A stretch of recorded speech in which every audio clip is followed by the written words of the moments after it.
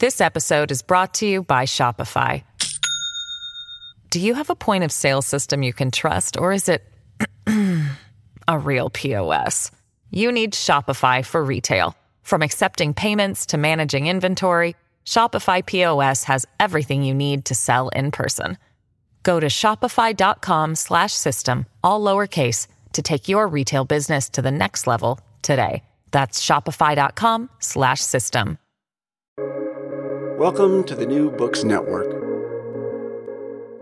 Hello, and welcome to New Books in East Asian Studies, a podcast channel on the New Books Network. I'm Natasha Heller, one of the hosts of the channel. We're here today to talk to Xiaowen Cheng, Associate Professor of Chinese History, Gender, and Religion at the University of Pennsylvania. She is the author of Divine, Demonic, and Disordered, Women Without Men in Song Dynasty China, published in 2021 by the University of Washington Press. Dr. Cheng, welcome to the show. Hi, Natasha. Thank you so much for having me. So it's great to be able to have this conversation today. And I actually wanted to begin by asking you, how did you end up in the field of Chinese history? Like, what in your studies earlier in your life brought you to this particular area of specialization? Sure. It's a shame, but it was quite a coincidence. I wish I could say that I planned all this since I was little, but it was quite a coincidence. I was originally interested in literature since I was little, and was still interested in literature in high school.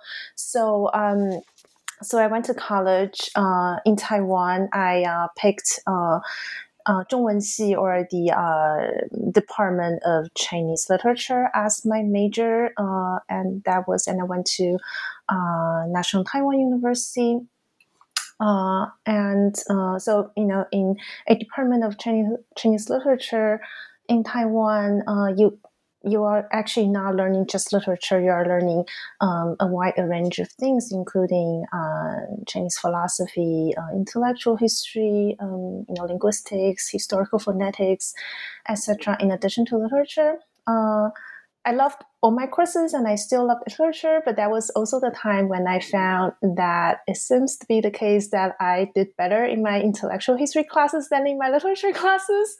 So then when I entered the MA program in the Chinese Literature Department at NTU, I chose to focus on intellectual history, and I really started to be in the history department when I went to University of Washington for my PhD to study with Patricia Ebry, and I went to UW because that's where, I went to the history department there because that's where Pat Ebry was. And so that's where I started to get my formal training in history. That's how I ended up in Chinese history. Yes. So your book, I would say, sits at the intersection of gender and religion. And how did you end up in that place? Moving from literature to history, and then is it really at a very focused kind of study? Mm-hmm. Yeah, thank you for the question. It was also quite a coincidence. At UW, I took courses with Susan Huang, and I did a field with her on Tangsong religious art. And I also took a course with Kyoko Tokuno on women and Buddhism. That was a very enlightening seminar. But what really got me into this intersection of gender and religion was my experience at Harvard Divinity School. That was just right before I came to Penn. And that's where, it's a program where we happened to that year, we had 5 fellows, including me, and there are people working on very different time periods and geographical areas. But we have we have me who's working on medieval, early modern China. We have a Egyptologist who's working on much more ancient times.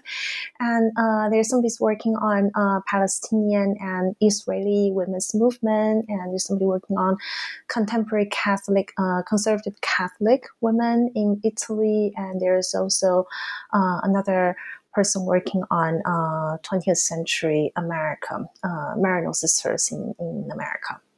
So that was the place while being with those people, I started to really think about the question of agency. And I learned a lot from them. We were talking about secularism, queer theory, and we also constantly thinking about the potentially very productive dialogue between modern contemporary studies and pre-modern studies, as we have people working on very different time periods. So that's really the start that I took this intersection of gender religion very, very seriously. And when I arrived at Penn here, I have been teaching my favorite seminar that's called Gender Religion in China every year. And I've been very, very, very, very inspired by my classroom discussions.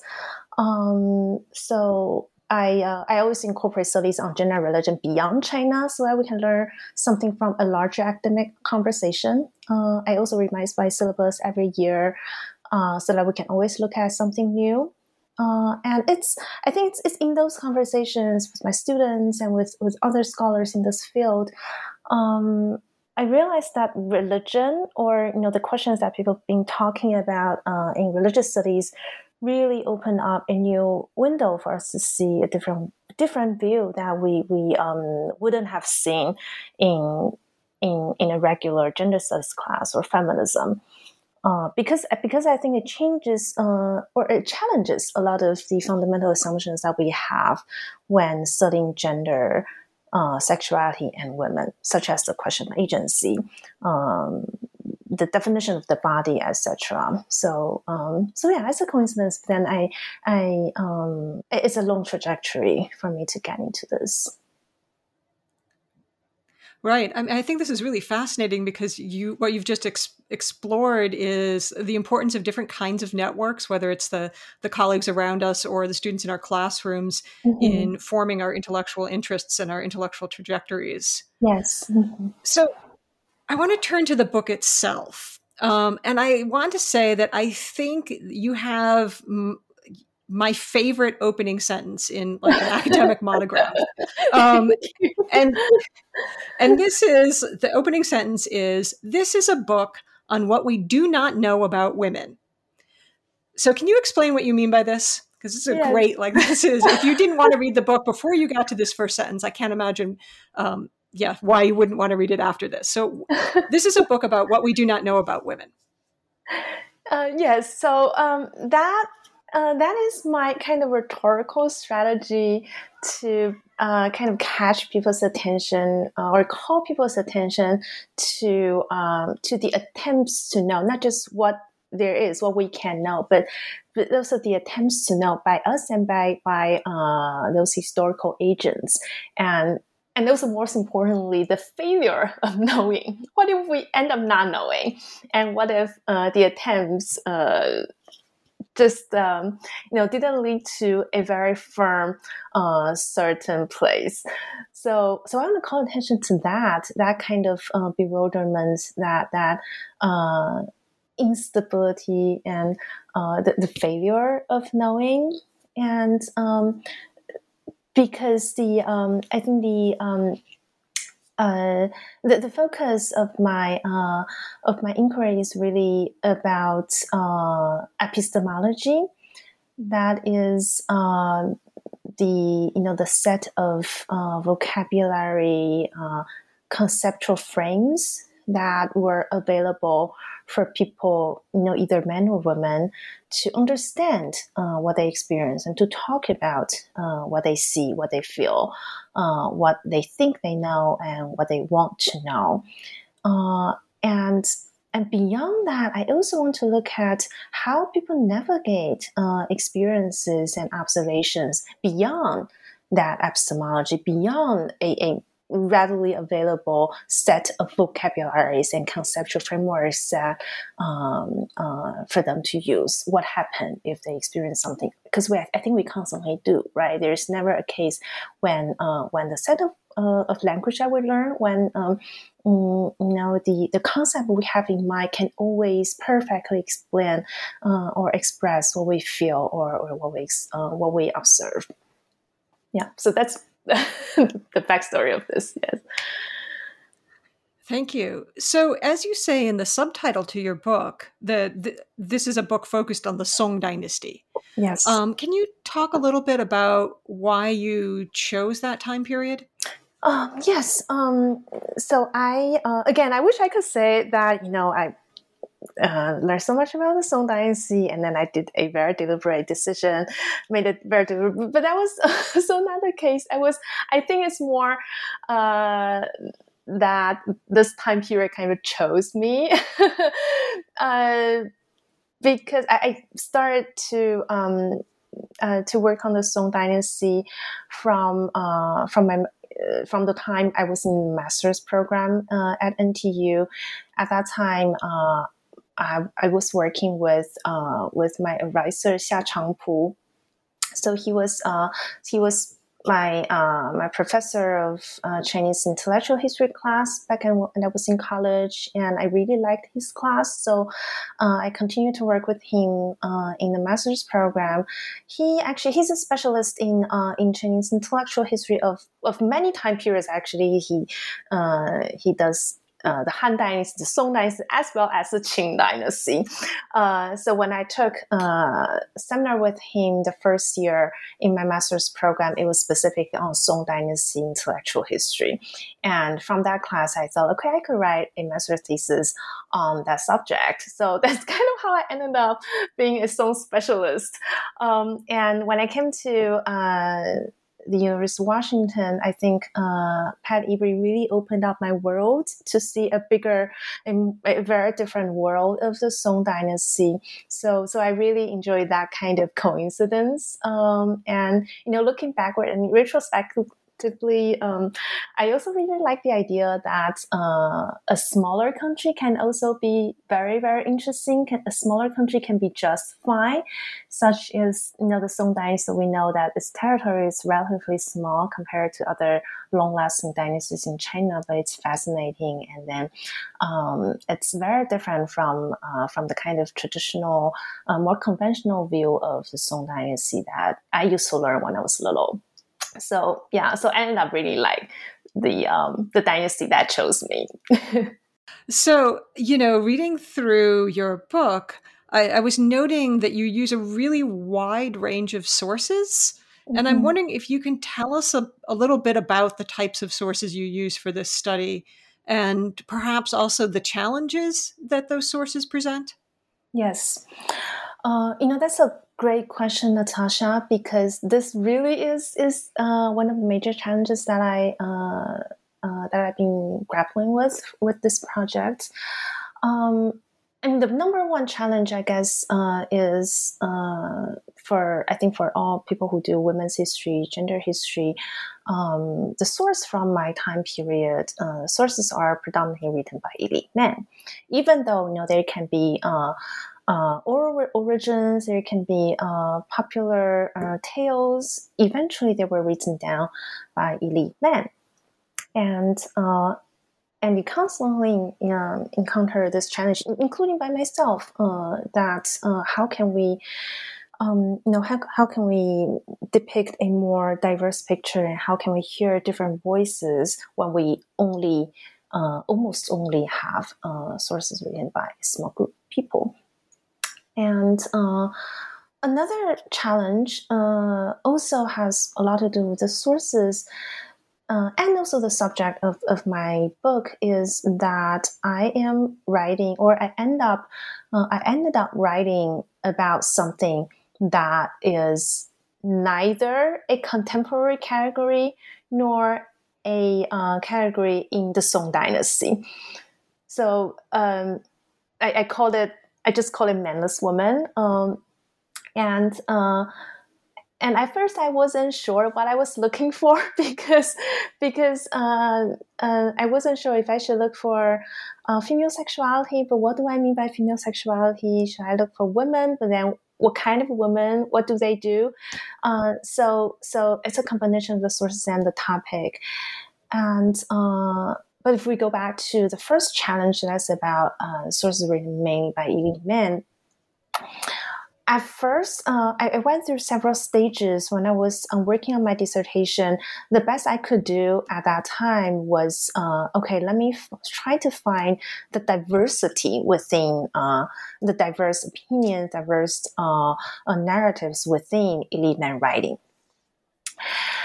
But and I still keep that in the book when I wrote the book. But I think when I wrote the book, I realized this doesn't have to be a limitation. This can also be an advantage. That is because we have this limitation. So we think more critically of authorship. So we think more critically of the connection that we assume between the identity of people who write things down and the content of their writing and what we can make out of their writings.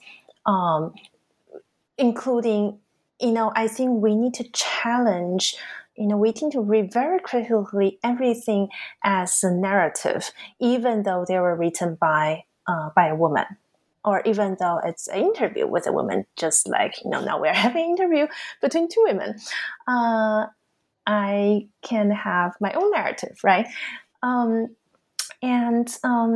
So I think the limitation of the sources, as being predominantly written by elite men, presents a methodological challenge and also an advantage for us to think more critically of the relationship between authorship, identities of authorship, and what we can make out of what they've written down, which I think ties back to what I was trying to look at, the kind of uncertainties that people have. What happened when elite men couldn't figure out what is going on? What happens when elite men couldn't find enough vocabulary, couldn't find enough conceptual resources for them to describe what is going on? Then what happens? So these are the challenges and the way that I see those challenges as good opportunities for us to make some kind of methodological breakthroughs. Yeah, I think that's fascinating, the idea that these methodological challenges could also be advantages. You mentioned the idea that the category of manless woman is something that doesn't appear in either pre-modern or modern sources. And this makes me think of, in your introduction, you have this really interesting section about the modern view of sexuality and how that can sometimes obscure pre-modern phenomena. And I'm wondering if you could explain for listeners, some of the issues that are involved here. We know that sexuality as a term in English, the meaning, it did not mean what it means right now, right, in medieval Europe or in pre-18th, 19th century. There was no term to call sex or sexuality in such a neutral and naturalized way as it is right now. In China too, there was no term in pre-20th century that meant specifically and exclusively sex. Right now we call it 性, but then we all know it's a 20th century coinage, right, to translate, basically to use to translate sexuality. So now, of course, not having the term doesn't mean there wasn't such a concept, but there really was no such concept of sexuality as a neutral and naturalized human phenomena as there is now. So when we identify something as being sexual in our sources, those things could mean very different. It could be meaningful to people at that time in a very different way. So I think we need to consider the reference of whatever we identify as being sexual in its original context, and what what are associated with that specific reference, and how it mattered and to whom it mattered. So, so for example, when we see a passage in an ancient Chinese text talking about a woman without sexual contact with men, and the kind of problems that the woman had, we assume, it's very easy for us to assume that, okay, the author must have been talking about women's sexual frustration. It could be, and it could also be not. So it is this kind of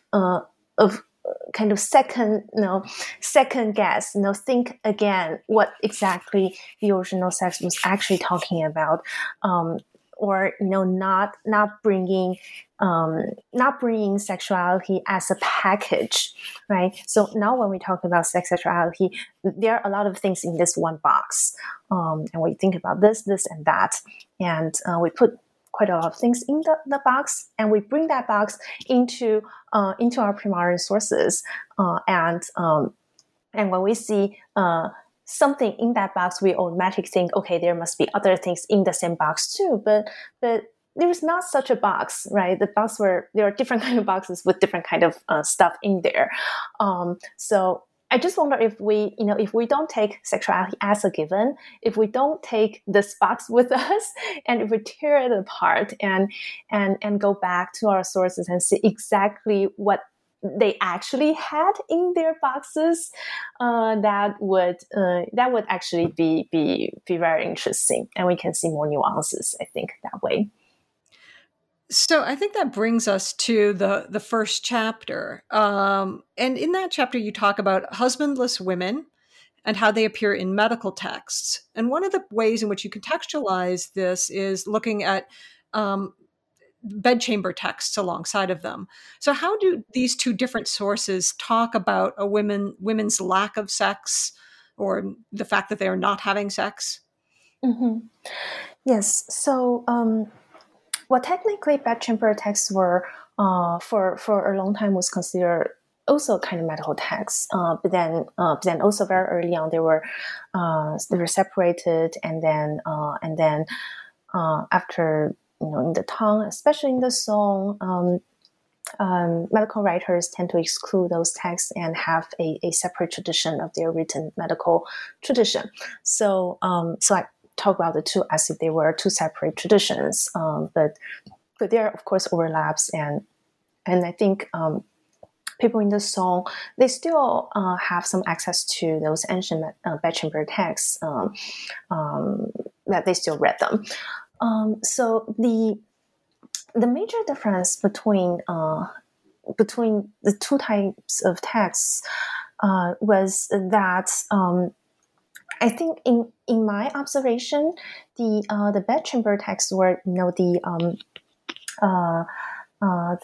the sexual manuals that were written mainly for the consumption of aristocratic men in early medieval times. They were predominantly focused on their male audience. So they were giving advices to men, predominantly giving advices for men to make the best out of sexual activities with women. So they're giving advices for men to keep both their bodies and the bodies of sexual partners under control. So it has a lot of descriptions of desire, both the sexual desire of men, and also the sexual desire and the responses of women. But these are for the male audience, or for the male practitioners to observe, so that he can know what is going on in the whole process, so that he could remain in control. And whereas in the medical text, it was not so much for this purpose. In in the medical text that I that I studied, up to the Song times, there was very, very little discussion of women's sexual desire.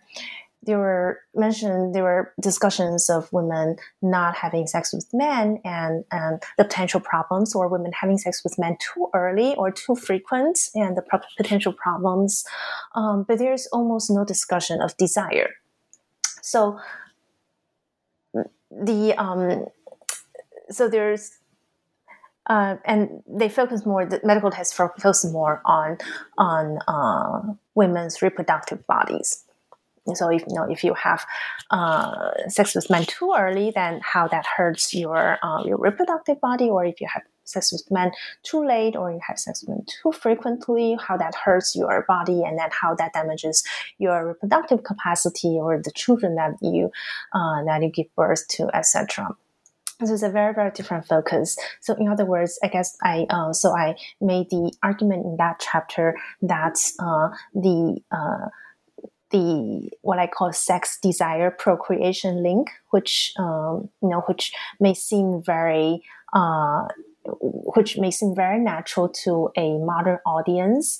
That is the idea that women without sexual contact with men suffered from sexual frustration because women naturally desires men, and women naturally desires men because men and women, sex between men and women produces children, right? So that is a kind of classic modern sexologist viewpoint of sexuality. This kind of link between sex desire procreation was very, very anomalous up to the Song times. In the medical texts, there was only mentioning of sex or lack of sex between men and women and reproduction.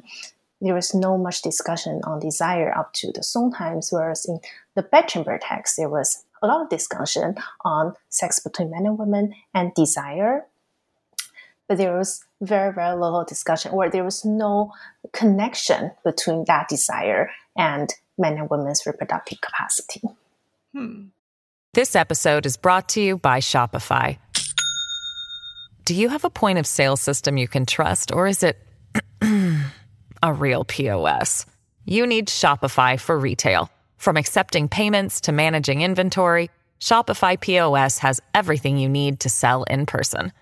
Go to shopify.com/system, all lowercase, to take your retail business to the next level today. That's shopify.com/system. So in chapter 2, you turn to a different kind of relation, right? So chapter 2 is titled Ghost Intercourse in Medical and Taoist Contexts. So I first want to ask you to explain, what is ghost intercourse? And is it something that people were worried about? Right. So it's we could say it is sex with ghosts, but like I said, there is no term for sex, so I use intercourse instead. And I guess so this is a literal translation of 鬼交, so I just translate it as ghost intercourse. It wasn't me who translated. I think scholars working on this issue tend to translate it this way, and I guess just like the English word intercourse, we would in specific context we assume it's sexually related, but not always. So I think it is also the case with the original term 鬼交 as well. And so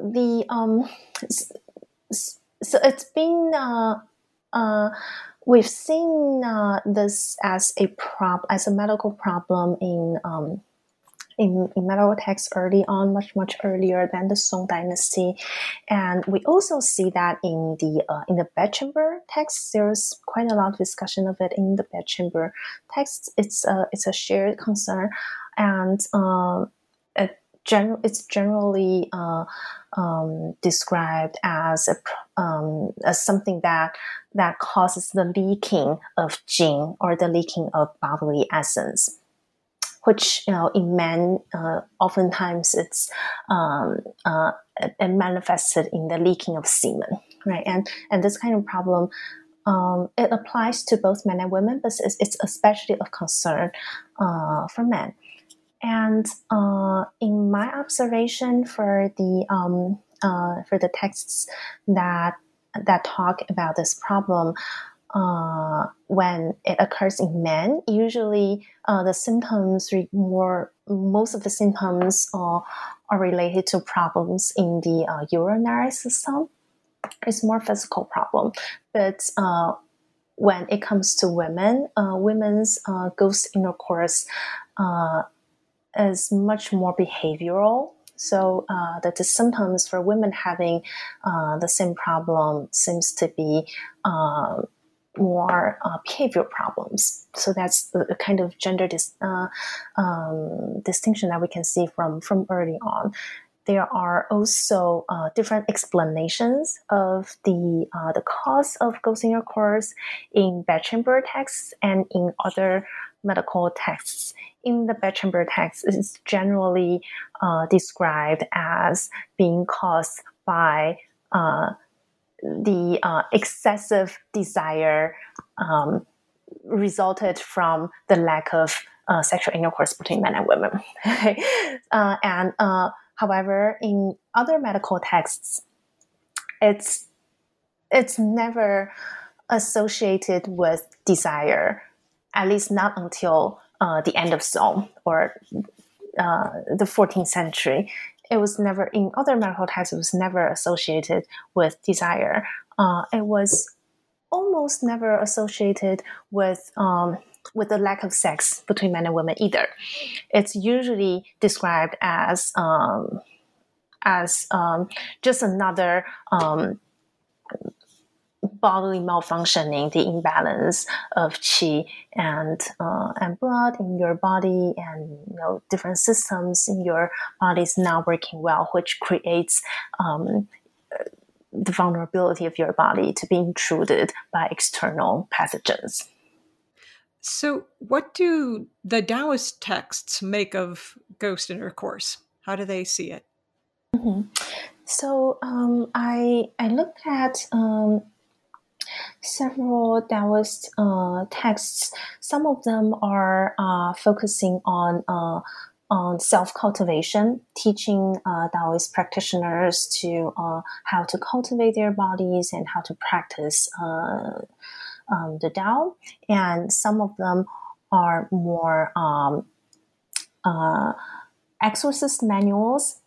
So it's teaching, or it's kind of manuals for Taoist ritualists to perform exorcism to help other people who suffered from a variety of problems, including ghost intercourse. So in the Taoist text that focus on Taoist practitioners' bodily cultivation, ghost intercourse is described not so much as a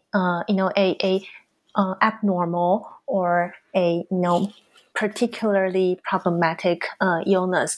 It's described as a normal bodily function, or kind of an ordinary bodily function, but that is an ordinary, just like other ordinary bodily functions that the Taoist practice is trying to transcend and trying to overcome. So the interesting thing is, in the medical texts, they tend to bring individual bodies to a functional condition, right? Whereas for the Taoist texts, that functional level is problematic to start with, right? So you have to. So it's in some passages in Taoist texts, it basically juxtaposed ghost intercourse as similar to people having tears, and when you sleep, you have your salivas drooling out of your mouth, to something similar to that kind of bodily functions that we would consider relatively normal and not a problem.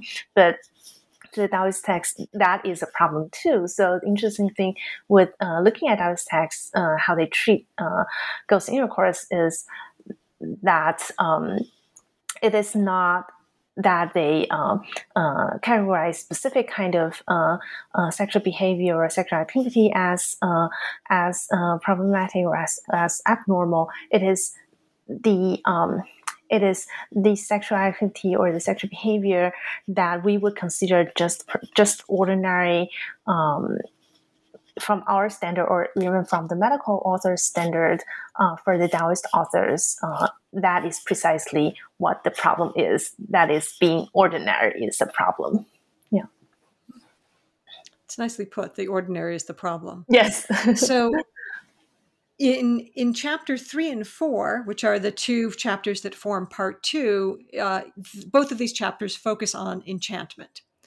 Mm-hmm. What does it mean to be enchanted, and how is that gendered? So this is my enchantment is my translation of the original term "mei," and in the especially in tales, in folk tales, in literary tales, and in anecdotes, we see a lot of stories about the kind of enchanted illness, or 魅病, or men and women being enchanted by a demon, by a ghost, by a kind of unknown entity. So, and that often, that often involves some description of the person and this kind of spiritual entity having a relationship that in our standard it's a sexual relationship. So that is, in other words, the enchanted or enchanted disorder is a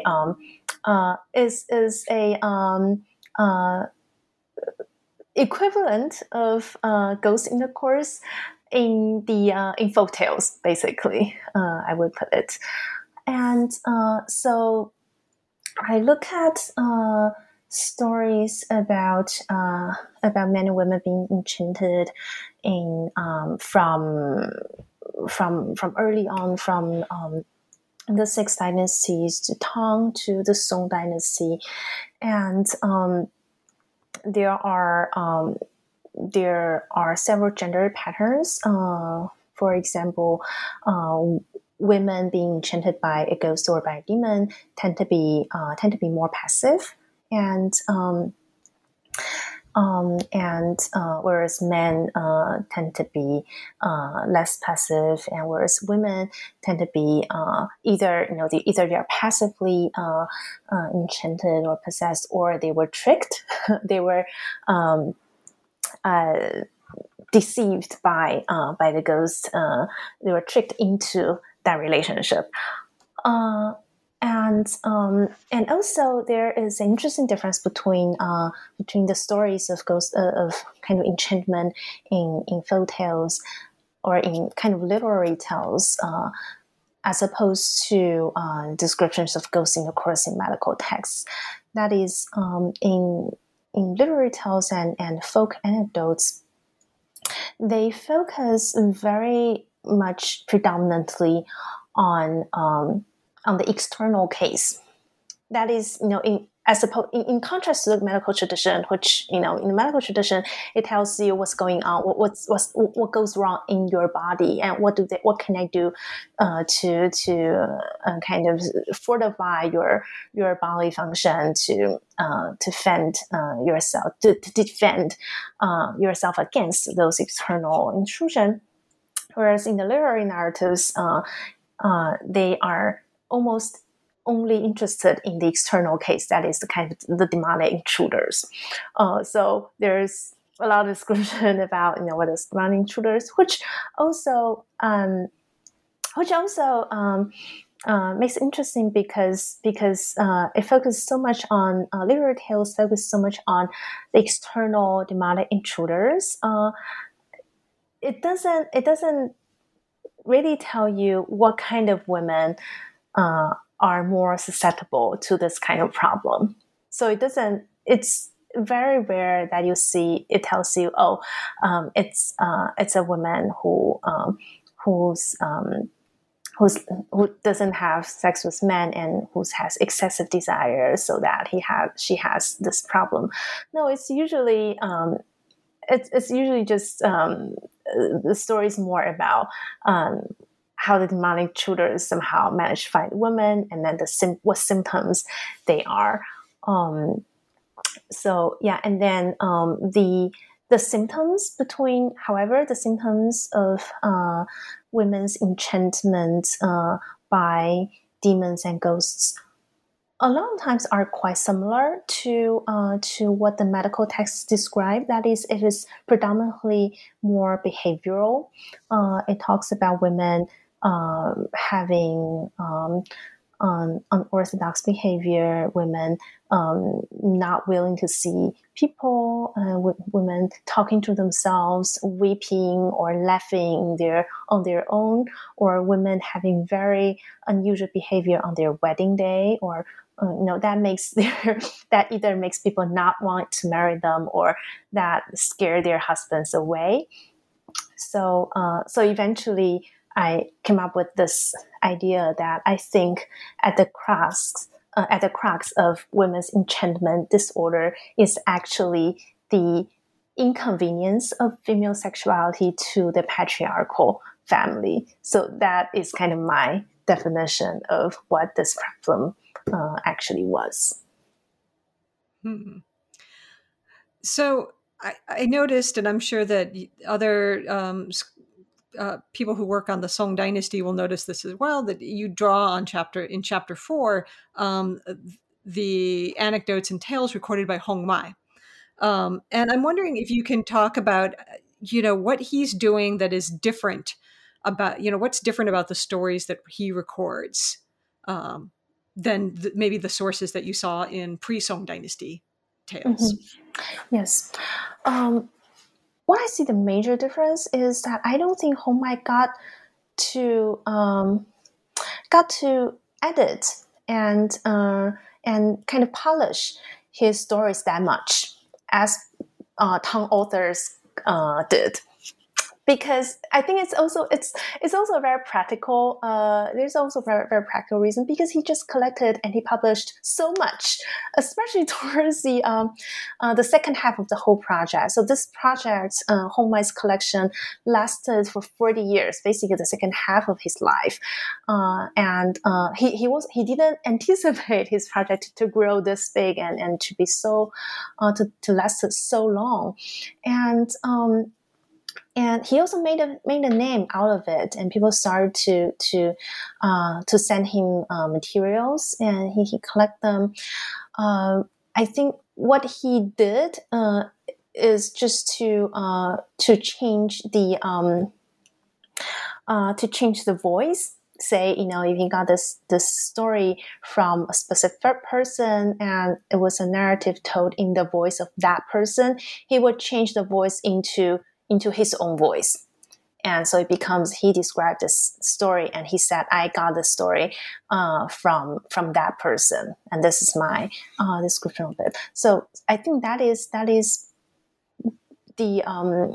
that is all the editing that he did. And he probably also changed some other things, but he couldn't make it as coherent and as polished as the Tang tales. So what we have is that a lot of things got mixed up and got preserved in Hong Mai's writings. And if we use more close reading and comparison, we can discover a lot of things that's not there in the Tang tales. And there's one particular thing that I found that makes Hong Mai's stories very, very different from the Tang tales. That is, so far, I haven't found one story in Hong Mai's collection that has a omniscient voice. That is, the story is always like a patchwork of different people's witnesses. Some people see this, some people see that, and then eventually, people may figure out, or they may not, what is actually going on. But there's no omniscient voice telling you, okay, this is the end of the story, and this is what actually is going on, and this is what is behind all this. There's not that. So I think that's why I can find a lot of failure of knowing, I think, in Hong Mai stories. Right. So I don't know if you could expand on that, right? So this lack of omniscient voice is linked to this idea of what in chapter 4 you talk about failures and uncertainties. So how do you see this as related to the epistemology of the Song Dynasty and maybe to the epistemology of women in particular? Yes. So one thing is that the process of I think from those stories, I think the process of knowing women's behavior, their bodies, was very diverse and unstable. So people can describe a very similar phenomena, but then it can end up in different boxes. And then it could end up in box 1 first. Okay, people might identify, okay, this is a woman. She has enchantment disorder. She was enchanted by a specific ghost. But then it can move to another different box, and then people realize, oh no, actually, this woman, there's probably something else, right? This woman was actually a divine woman. She's practicing celibacy, and she has special relationship with the deities, etc. So that is why you confused her with this other category. So it can move between the boxes, and then eventually, people can wonder exactly what was going on with the women. They were not sure, and also I think from closely reading a lot of those stories, we can also see how people, not just how people make sense of what they observe, what they experience, and not just how people represent women or represent female sexuality. We also see how people struggled to make sense of their observations, and from there, I think we can hear some voices that I think those narrators, as well as Hong Mai, kind of inadvertently carried along. So the third part of your book pivots to another kind of women. And early in chapter 5, which is titled Gendered Practice and Renunciant Identity, you pose the question, is a female renunciant a woman first or a renunciant? How do your sources answer this question? Yes. So I first started to think, or I first encountered this question when I was in Kyoko Tokuno's Women and Buddhism seminar. And I remember there was one. We were talking about this idea of Da Zhangfu, or great gentleman. Like a Buddhist nun would sometimes describe herself as a great gentleman, or she could be described by other people as a great gentleman if they have great. They were believed to have great spiritual achievements. And I remember in that seminar, it was one class, we invited Professor Tokuno, invited a Taiwanese non-scholar who was, I think, was a visiting scholar at UW at that time to come and have a conversation with us in the class. And I was So I was a relentless, ignorant, liberal feminist at that time. So I kind of grilled her about the gender inequality, the kind of misogyny whatsoever in contemporary Buddhist monastery, in Taiwan, as I observe, and this and that. And I was like, do you need to bow to a Buddhist monk, right? Tell me if you need to bow to a Buddhist monk. And she said, I remember she said, well, we are great gentlemen. We are not women as you think. We're great gentlemen. And at that time, I just thought she was shunning my question. And then for a long time, I forgot about it until I read Nirmala Salgado's book about female renunciant, Buddhist female renunciant in Sri Lanka, and where she mentioned a conversation that also kind of bewildered her for a long time. She asked a senior Buddhist renunciant who was participating in the in the movement of implementing full ordination for women in Sri Lanka Buddhism, and she asked that nun if she thought herself as a feminist, and or as womanism in Sinhalese, and that Buddhist nun's response was that, well, we are not women. So and then Nirmala Salgado went into a long discussion of how she was trying to figure out what that means and why that puzzled her so much, and what are the assumptions that we have behind that. So I think that is kind of how I started to look at my sources in a different way. That is when I read the Bichoni Zhuan, or the Lives of Nuns again, this collection of Buddhist nuns' biography from the 5th century. And when I read Du Guangting's Yongcheng Jixian Lu, this collection of female Taoist transcendents, when I read those collection of hagiographies again, I ask myself what the author was trying to do. Well, these authors were all male again, but what were they trying to do?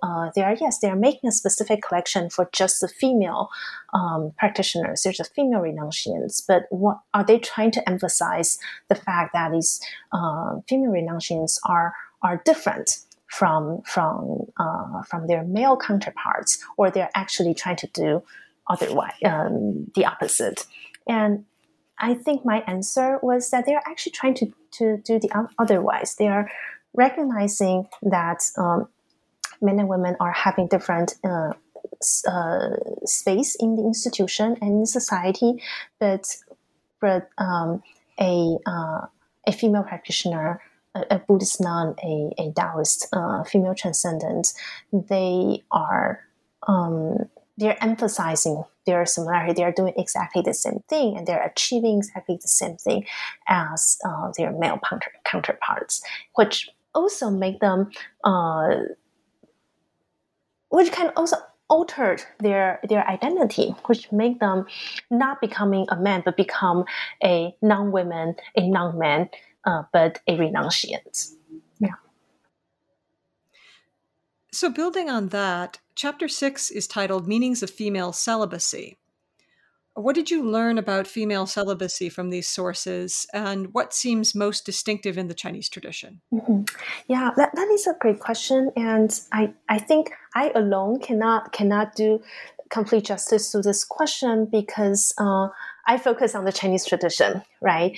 And I think I would need to do more work, or we need to have more conversation with people who are working on non-Chinese traditions to see how we can make the comparison. But I think based on my observation of the sources, I think on the one hand, like I said, I think female celibacy, let's make it this way, celibacy, or by not subjecting one's sexual body to to men or to one's husband is a way to transcend or to alter fundamentally the female body or the female self, or 女生 in original Chinese. So basically, what you do, especially what you do, how you practice celibacy among others, is a way to fundamentally transcend your body and to transcend your gendered identity. And on the other hand, so that is, I think, what makes female celibacy quite unique, and which I don't think applies to male celibacy, actually, because you don't stop being a male simply by doing that. So that basically speaks to a very I think a fundamental difference between male celibacy and female celibacy in traditional China. That is, we all know that, say Buddhist monks, for men, if they want to join a Buddhist monastery, they also have to encounter they also have to have a good reason. They also have to encounter the barrier of traditional family, their duty as sons, as husbands, as potential fathers, etc. But I think in comparison with my discussion of my analysis of the Bedchamber texts, for example, I think the difference is thus: celibate men, they basically conformed to the expectation that a morally cultivated man should be immune to desire. So that is, yes, men may be expected to to get married, to produce offerings, but they were not expected to love their wives. They're not expected to love their concubines. Right? They're expected to respect their wives, or they're expected to run their families well, but they're not expected to desire women, including their wives. On the other hand, I think celibate women, they defied the norm that women's sexuality should be guarded by their husbands. I mean, people also don't think that women should desire their husbands, etc. But then it was more expected that women's sexuality should be guarded by their husbands, and if women stop desiring their husband, it becomes a problem. And a lot of times that is one of the major reasons for folktales to start, people to suspect women are having enchantment disorders, women are having ghost intercourse simply because they stop desiring their husbands. So I think there are very different cultural expectations, gender cultural expectations for men and women, that makes female celibacy and male celibacy very different. So you've been really generous with your time, and I want to know if I could ask one more question, and that is to ask what's next. Do you have a new project that you're working on? Mm-hmm. Yes. So the my next project is trying to solve the question that I started to ponder, but wasn't able to fully resolve in this current book. That is the question, the concept of norm and normacy in pre-modern China. That is, I think that is a bigger question here for our analysis, of gender discourse in pre-modern times, because I think our gender analysis of the contemporary world a lot of times rely on identifying some kind of, say, medical normalization of the female body, for example, right, or the normalization of sexuality, etc. but the notion of norm and normacy is also a modern invention, right? The meaning of what is normal is what we mean by normal is something that is both kind of statistically common, right? But at the same time, it's kind of healthy, it's correct, it's orthodox. So it's a conflation of the kind of the descriptive and the prescriptive, or a conflation of the quantitative and the qualitative, and that is very unique to the modern world. So. And if we look at the meaning of the word norm in Latin, it means completely different. It means basically the right angle, the square that carpenters use to get a right angle, which has nothing to do with statistics, which had nothing to do with whether that particular angle is common or not, or average. So I thought it was the similar thing in traditional China. If we think about the terms such as 规范, 规矩, that means exactly the kind of the square that carpenters use to get a right angle. And if you think about the Chinese term for normal, modern Chinese term for normal, that is 正常, right? And that is a compound of made of 正 and 常. And they mean very differently, right? 正 means right, the orthodox, and 常 means common, right? Or 常 can also mean constant. So, and we don't have there is no such compound in pre-20th century. So yeah, so I just wonder if we tear this box apart and go back to pre-modern Chinese sources, and look at how in traditional China construct the notion of norm and normacy, and how that was different, and how that is related to the construction of gender and sexuality. That could be interesting. That sounds absolutely fascinating, and I will look forward to reading your new work on that. So, Professor Chung, thank you so much for taking time to talk with New Books in East Asian Studies. I've really enjoyed our conversation. Thank you again. Thank you so much, Natasha. I really enjoyed the conversation too. It's really, really wonderful. Thank you so much. So once again, this has been New Books in East Asian Studies, a podcast channel on the New Books Network.